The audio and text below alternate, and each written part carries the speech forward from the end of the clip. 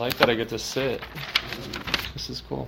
Matt, thank you. That was a very nice introduction. My name is Wiley, and I am an alcoholic. Glad to be here with you guys tonight. See some familiar faces around here. And Bolden is the first meeting I came to when I started coming to meetings. When I was living in San Antonio, I would come up to Austin and visit, and I was like, Austin's so cool. Like, we have this little pink house meeting, and I was like meeting in little like strip malls and shit in San Antonio. And I was like, oh, this Austin's hipster. Austin's fucking cool. And I grew up here, and I guess my first ever meeting was actually like back when I was 21. I'm 29. And I was at DKR Memorial Stadium, Hook'em Horns. I was there, I rode my bike there, and I walked into this room, and there was a bunch of people sitting in a circle. And there was a bunch of guys sitting in a circle, and I was like, where the fuck am I? Like, and they went around the room and started telling about themselves, and I was just like baffled. And got around to me, and I just started telling what was going on with me. And then after the meeting, they all came up to me, and they're like, you're going to need a sponsor, like, you might have a problem, like all this shit. And I was just overwhelmed. But it was the first time at 21 where because I knew I was crazy at that point, but I thought I was just like uncurable crazy. But then at that point I thought I had this hope that maybe I was a specific kind of crazy that could be worked on. But yeah, starting way back when, come back with me. I grew up here in Austin.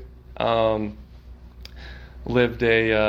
was reflecting on it earlier, and kind of an interesting upbringing. A lot of like duality came to mind, where I was blessed with, upper middle class upbringing, private school education, fencing lessons when I was young, summer camp, elite summer camps, baseball, never, lacking for food on the table.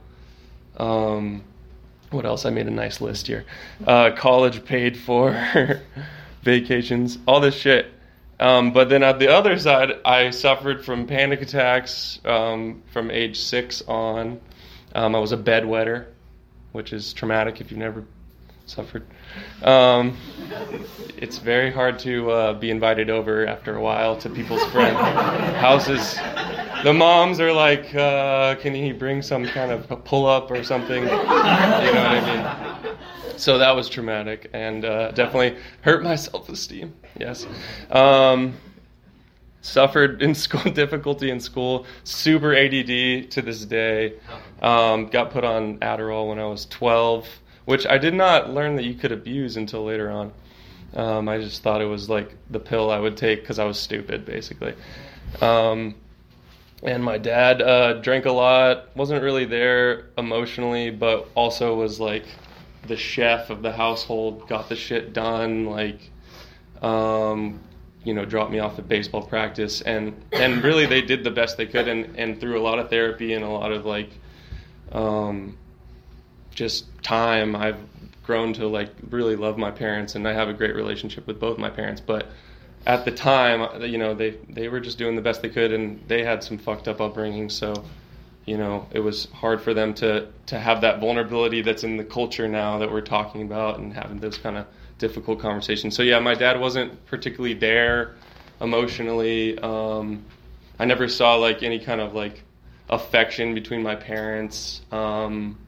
He would always make my mom out to be kind of like an idiot or like just like a bad person, basically. So I grew up kind of resenting my mom for a multitude of reasons. And also I knew that I was so much like my mom. We were very similar. She's really funny. So we're just, that's the worst. People think I'm so funny. And she's got a really good sense of humor, but she's also like, spacey and kind of unreliable and like a little bit, disorganized, and can be a big self-pity person, and just all these things that I've noticed from her. and she was like verbally abusive to me and physically abusive to me when I was younger, which was hard. She just didn't really know how to deal with her anger, so kind of came out,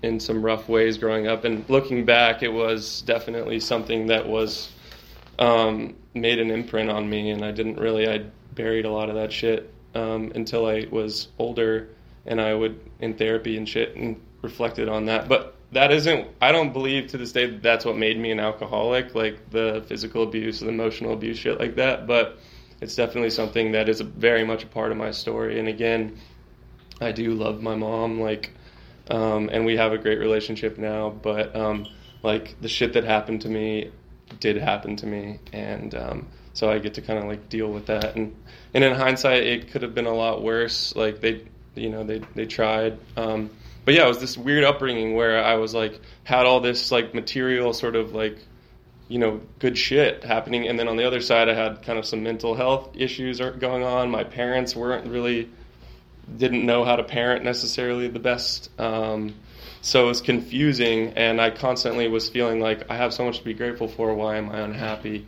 But things were mostly good until the age of 18. Really, everything was pretty smooth sailing with some little pockets here or there. And that's when partying had really entered the picture for me. When I was 16, my first drink, everyone in AA has their aha moment when they talk about their first drink. For me, I actually looked down at drinking because my parents drank so much. I was like, I'm going to drink with class. I'm going to be a sophisticated drinker at 13. Because they would party so hard, and I remember my mom being in the back of my dad's truck vomiting, and I'm like, Jesus Christ. And then my dad's put a snake in my mom's bathtub once because he was drunk, and it was just crazy. So much fun. And then I came home from a slumber party, and all the pool furniture's in the pool, and I'm like, y'all. And I remember my dad always tells this story. He's I came inside and I'm like, what happened? What happened here? Okay, this isn't gonna work, guys. But yeah, I hadn't tried the stuff yet, so I was a little bit judgmental. But I thought, alcohol makes people fucking stupid, and it makes people loud, and it makes people just weird, but act strange, but also they seem to be having a good time, so maybe that'll be me one day, And then my first drunk, Enchanted Rock, I was on a Boy Scout trip, and one of my older Scout buddies brought a little bottle of vodka and some Gatorade, and man, the light bulb definitely went off. It was a fucking beautiful moment. Hit the sauce. We were just chilling, drinking, vibing, and just that warm feeling came over me, and I was like, definitely whatever tense feelings that I had up to that point that maybe I didn't even really realize I was experiencing, just sort of washed over me. And it wasn't this thing of I got to do this every day now, but it definitely left a imprint of this is a powerful thing, and I really liked the way I felt, and I pissed myself that night, which was on brand, you know what I mean? So consistency is key. And then the partying, I went to our beautiful Westlake High School here, and I was like, weed's bad. And then I tried weed, and I was like, weed's the shit. And then I started smoking every day, and I started drinking on the weekends, and I started drinking and driving almost immediately, which if you grew up here in Texas, you probably grew up with a dad who's familiar with a road beer. A roadie is a part of the culture. But yeah, so I just thought, you drink and drive. Yeah, you just don't get caught. That's the main thing. And so I started doing that, and I had a curfew, so I would drink as much as I could, and then I would drive home. And I would turn my lights off, and I would drive as fast as I could down a quiet road and just do weird shit, because I literally thought I was invincible, and nothing bad could happen to me. I was like, I'm impervious to the law. I'm impervious to bad things happening to me, and my life will probably just be one fucking gold highway of success. And unfortunately, that was not the case. When I hit 18, my parents split up. It was a tumultuous marriage, and it finally came to a conclusion. But it was like the devil you know versus the devil you don't know, and it was like comfortably uncomfortable in my household. There was a lot of fighting, but it was my family, and I'm definitely a family-oriented person. So it was sad when it came to an end, and I felt like at that point I kind of lost my identity, whatever that was, and I just kind of slid into some depression, and I had a lot of bad partying experiences up till then, but alcohol was still something that worked for me. And at that time, around 18, I had the distinct feeling that alcohol was not working for me anymore, and I was also mad because it was my senior year. And y'all are stealing my senior year from me, blah, blah, blah, and fuck you, God, because I don't feel good, and whatever the shit that was going on. But I basically just isolated myself every day of school. I didn't want to be around people. I didn't want to see people that I'd talked to and was friends with. I just kind of withdrew, and I had a couple close friends, but I just felt like I had this dialogue going with God at that point, because I was raised Christian, but I just thought Christians for Easter and Christmas, and like it's not anything. I mean, yeah, maybe, but I don't know. It wasn't some kind of spirit. I didn't have any spirituality. But at that point, I remember distinctly being mad at God and being like, "Why did you take away the thing that was working for me? This is working." And I wasn't enjoying drinking. I would smoke weed and I would have a panic attack, and it just like nothing was working. But I got my wisdom teeth out and I got my hands on some hydros, and somehow that bridged the gap, and things smoothed over. I graduated from high school, and I started enjoying the weed again, and the alcohol started working again, and I was like, okay, we're back, baby, let's go. And I didn't have any goals, really, at this point. I just thought, I'll make it in something down the road. I'm charismatic. You get this. I can do something down the road. And honestly, when I look at that time, all I really knew is that I wanted to be, like, at a party, fucked up, and be in that environment and be the guy or something in that environment. I just wanted to be the guy, the party guy or something. And it was very loose, but it felt enough for me. And then I went to college, and my parents, I was 9 hours away at the University of Arkansas, go Hogs. And I fucking hated it. And I was alone with my best friend, who is now sober, bless up. And we smoked weed every day, and then psychedelics entered the equation, and some other drugs entered the equation, and things got a little bit more serious. And the mental health shit that I was dealing with at 18 that I was like, please don't come back, kind of reared its head again, and this time it was a lower low. And I withdrew again from the people that I had associated with, which at this point were exclusively drug people, because those were the people that I wanted to be around. And I kind of swapped my little like preppy Austin identity for a new like artsy like music guy identity for college.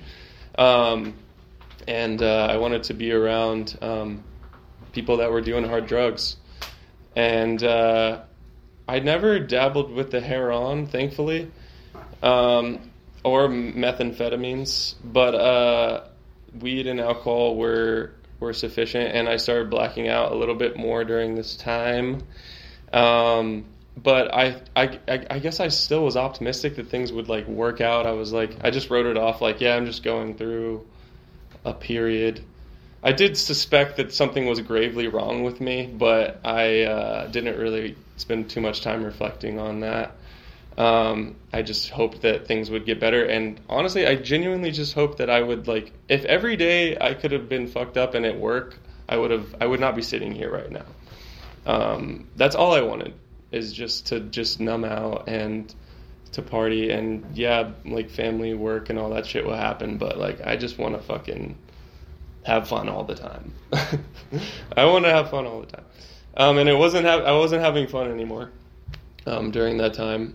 And I ended up coming home for summer, and I went to this party. I was a little depressed. I drank a lot, did some coke, and woke up the next day and was still hungover, and drove my car into a city bus 7:30 in the morning on Lake Austin Boulevard, and fucking knocked myself out cold, totaled the bus, totaled my car, got a DWI, and went to jail. And then Daddy bailed me out, which was nice. And then I went back to Arkansas 3 days later, and I just was these lows that I was experiencing. This was another low, and this time the low was so low that I was like, maybe I should just fucking kill myself. Like, this is I don't see any like hope on the horizon. And whatever charm that I was coasting on just felt like that was gone. Like, I didn't even really know how to, like, I felt like I could manipulate people at that point, but then that was gone. I didn't really like doing anything. I was working at a burger joint, and it was like, if you ever seen the movie Waiting, where like the manager would like dump the like burger patty on the ground and be like, oops, and then serve it out. That was where I was working. And that did give me a little pleasure, but beyond that, in the ice cream diet I was on, it was mostly depressing time. And I just genuinely was like nobody wants to be around me. I don't want to be around anybody else. I'm extremely uncomfortable in my own head. I would wake up and I would feel like I was having an acid flashback some days, like, because I did a bunch of acid. And I would wake up and the wall would be moving, and I'd be like, fuck. It wore off. But yeah, so that time period was tough, and I had the DWI, and then and I was talking to my parents, and I was just like, I'm not doing well. And my dad was like, you just need to start running. And I started running. So I started jogging. And therapy was not even remotely a thought. So I started doing a brisk jog every day, and that actually helped. But and I ran a half fucking marathon. The alcoholic will, man, I'll tell you what. I was like, I'm going to will this shit so I can start partying again. And I ran a lot, and I ran a half marathon, and I was still depressed, but I felt a little better in my body. And I started, like, dating my neighbor, and then the other neighbor, and I was like, oh, and I was like, I'm back. And then I started drinking a lot. And that was when the drinking was the only thing. Like, drugs, weed, that had kind of like, I got scared because I was like, literally anytime I would smoke, I'd have like a panic attack. And then I didn't really know a plug for other shit. So I just was like, alcohol is where it's at. So I started drinking a lot. And then my drinking bouts, I started being a little bit more reckless in my drinking bouts. People would start looking at me differently, like afterwards. I had friends be like, are you okay? And I'd be like, what are you talking about? Like, I'm fucking killing it. And then I like went home for the summer. I'm on probation from the DWI. I'm not supposed to be drinking, which was a news to me. And I was like staying at my mom's apartment and just pretending that I was rich because she lived there. And it was like a nice place, and I would bring girls there, and I'd be like, whose place is it? And I was just going to I would just black out and wake up on 6th Street, and then I'd be like, let's fuck. And then I would, then I probably wouldn't, but I would go home. And then, but yeah, so then apparently I was supposed to be going to my probation meetings. That wasn't happening. I was working on a construction site and somehow didn't get fired. I showed up 4 hours late my third day. I failed the drug test on my first day. And thankfully it was like some nepotism was going on, so I got to keep my job and was paying off my probation, sorta. And And I go to my probation meeting, and I didn't have a car because I totaled it, so I was just lifting everywhere. And my buddy took me there, and I talked to my probation officer, and I started bawling, crying, and I was just like, I think I have a problem with drinking. And she was like, you're not supposed to be drinking at all. And I was like, yes, but also, it's bad. And they're like, just don't do it. At all. And I was like, oh, okay. And then I continued drinking. I told my mom that I had a problem with drinking, and she bought me a 6-pack of beers because she thought that would help. And I was like, yeah, the whole whiskey or wine changing your shit. She was like, yeah, beer is fine. She was just doing her best. But yeah, and ultimately it ended up with me, my dad driving me to a sober living in Dallas, Texas, which we were fighting a lot, and I was crying for help. And he drove me to this sober living, and I made it a week before I got in a fight, which I'm not even really a fighter. But I got in a fight with this kid. I got kicked out, ended up going to this girl's parents' house that I was talking to. Ended up going, then after that, I said, I'm going to white-knuckle sobriety. Y'all don't need this shit. I had gotten exposed to AA at this point. And I was like, I don't need that. I'm going to just do it myself. Started drinking out of the liquor cabinet of the parents that this girl that I was seeing. They let me stay there generously. And they just somehow were oblivious to me being drunk the whole time. Or if they were not oblivious, they were very nice about it. And I was making pros and cons lists of why I shouldn't be drinking or why I should drink, which is all cons and 3 pros of it feels good. And the cons were you're going to go to jail, your family doesn't trust you, you hate yourself, all these things. But I was like, it's hard. And ended up going to rehab in Montana. And it was this fancy rehab, and rehab is fine. It's a good thing. It's good to get a break if you need one. I'm sure it saved a lot of lives. But this one was fine. It dried me out, and I realized how fucking uncomfortable I actually was sober. Because up to that point, I thought, yeah, I can stop. But I just don't want to. But when I had to stop, all of a sudden, that was a turning point for me. And it was, holy shit, I really don't like being sober. I don't like the way I feel, ever. I was confused, and nobody really liked me at the rehab, which I was annoyed by that. I made a few friends by the end of it, but yeah, I was just I thought everyone's gonna fucking love me, and then I was the narc from day one, because I was I'm trying to get well, and some guy was making wine under the porch, but anyways, that's a whole nother thing. So I get out of rehab and I go to sober living again, and I'm the prodigal son has returned, same sober living. And then and they're like, we don't care. But I stayed sober for 5 months, and then I got a pill from a guy. I was washing dishes, good well job. Got a pill from some dude, relapsed, then started drinking Mad Dog 2020 in the fucking parking lot someplace, and then I'm on the train in Dallas and drinking 40s, and I was just full-blown relapse.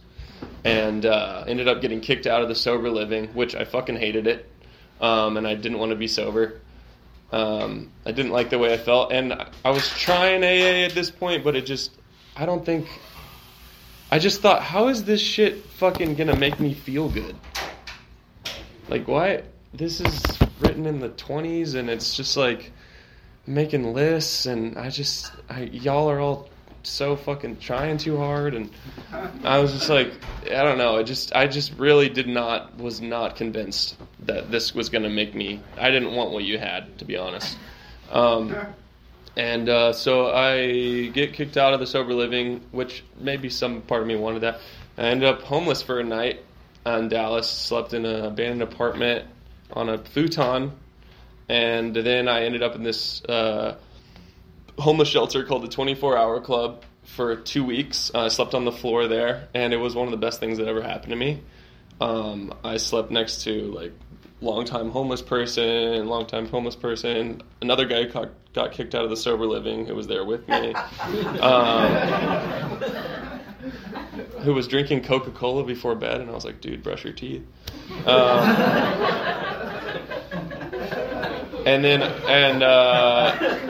Communal showers, one shower, but it was like you had to share it, and then it was $60 a week, and you got 3 squares a day, which I thought that was a pretty fucking good deal. I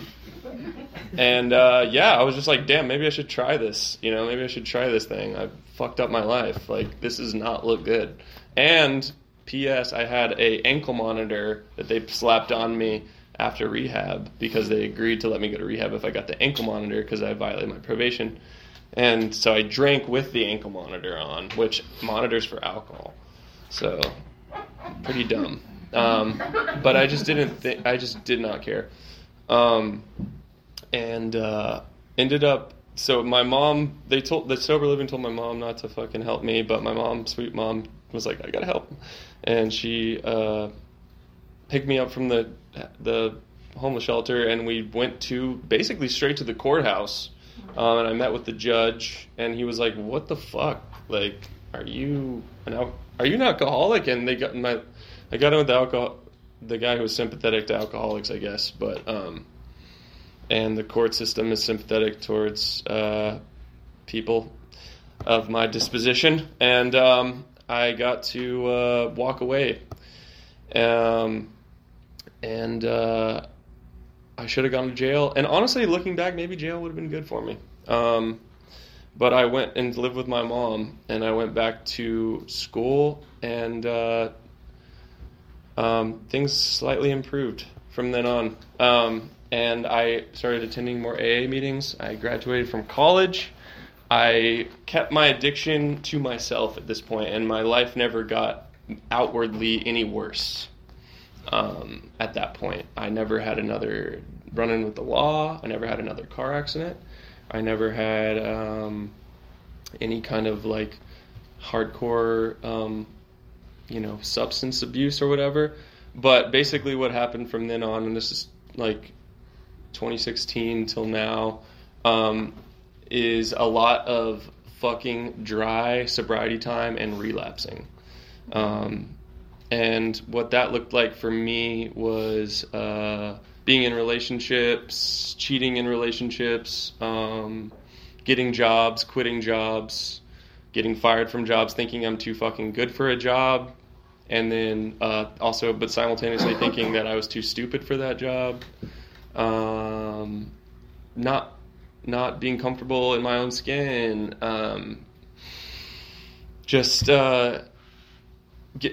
dealing with a lot of depression and suicidal thoughts. I got on Lexapro, which kind of helped.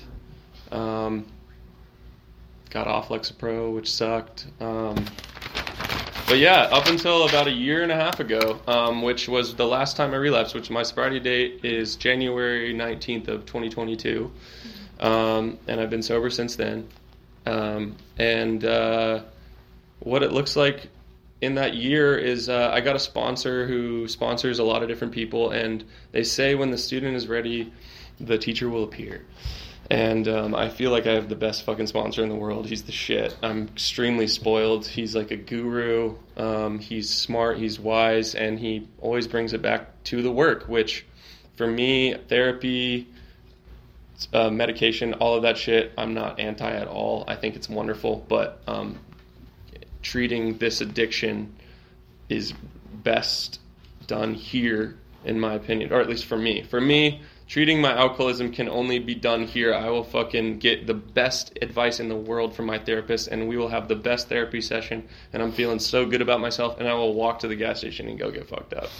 Like, it just doesn't matter. Like, the talks about in the book, philosophical and moral convictions galore. I'm constantly absorbing like self-help shit. I love like the wellness culture we're living in now, and I'm like so pro. And there's so much good shit out there, but this thing came down to me of just doing the work in the last year and a half.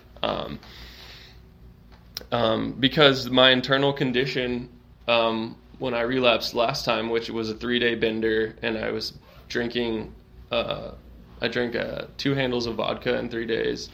And it was just pure, intense, debauchery.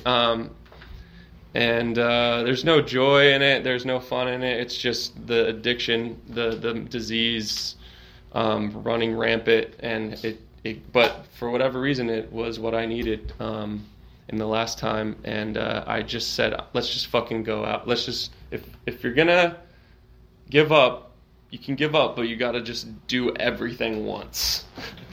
Just do everything one time. And I go to 3 meetings a week, every week.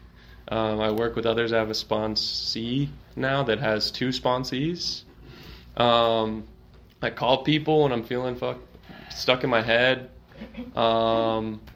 I've made a ton of friends over the last year, or last couple years, but especially the last year that I can rely on.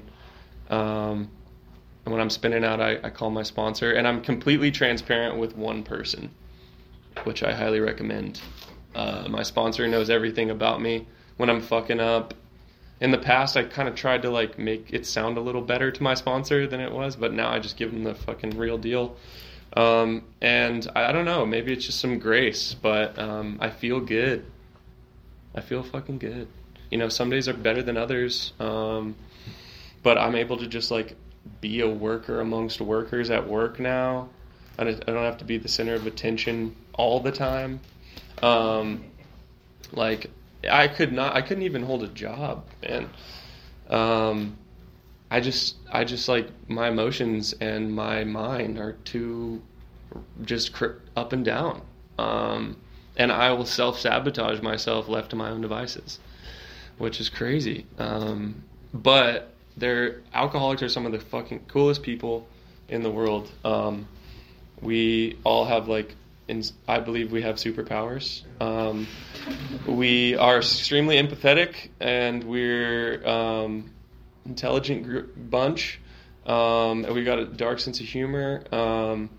And I don't know. I've found in these rooms the people that I wanted to be around always, that I didn't think were out there. And the people that are doing this thing are some of the best people in the world. And I always tell people, if you can find a healthy alcoholic, that's the best person. But if they're in their addiction, run away. But but a healthy alcoholic's a badass person. But yeah, I was gonna read one thing from the big book tonight to close, so that hopefully we'd get some valuable information in this talk. It's from page 567 of the big blue book. I don't know what time it is. Cool. It's the spiritual experience. It says the terms spiritual experience and spiritual awakening are used many times in this book, which, upon careful reading, shows that the personality change sufficient to bring about recovery from alcoholism has manifested itself among us in many different forms. Yet it is true that our first printing gave many readers the impression that these personality changes or religious experiences must be in the nature of sudden and spectacular upheavals. Happily for everyone, this conclusion is erroneous. In the first few chapters, a number of sudden revolutionary changes are described. Though it was not our intention to create such an impression, many alcoholics have nevertheless concluded that in order to recover, they must acquire an immediate and overwhelming God consciousness, followed at once by a vast change in feeling and outlook. Among our rapidly growing membership of thousands of alcoholics, such transformations, though frequent, are by no means the rule. Most of our experiences are what the psychologist William James calls the educational variety, because they develop slowly over a period of time. Quite often, friends of the newcomer are aware of the difference long before he is himself. He finally realizes that he has undergone a profound alteration in his reaction to life, that such a change could hardly have been brought about by himself alone. What often takes place in a few months could seldom have been accomplished by years of self-discipline. With few exceptions, our members find they have tapped an unsuspected inner resource which they presently identify with their own conception of a power greater than themselves. Most of us think this awareness of a power greater than ourselves is the essence of a spiritual experience. Our more religious members call it God consciousness. Most emphatically, we wish to say that any alcoholic capable of honestly facing his problems in the light of our experience can recover, provided he does not close his mind to all spiritual concepts. He can only be defeated by an attitude of intolerance or belligerent denial. We find that no one need have difficulty with the spirituality of this program. Willingness, honesty, and open-mindedness are the essentials of recovery, but these are indispensable. There is a principle which is a bar against all information, which is proof against all arguments, and which cannot fail to keep a man in everlasting ignorance. That principle is contempt prior to investigation. And I encourage all of you to work the steps, get a sponsor, and go to meetings frequently. Thank you so much.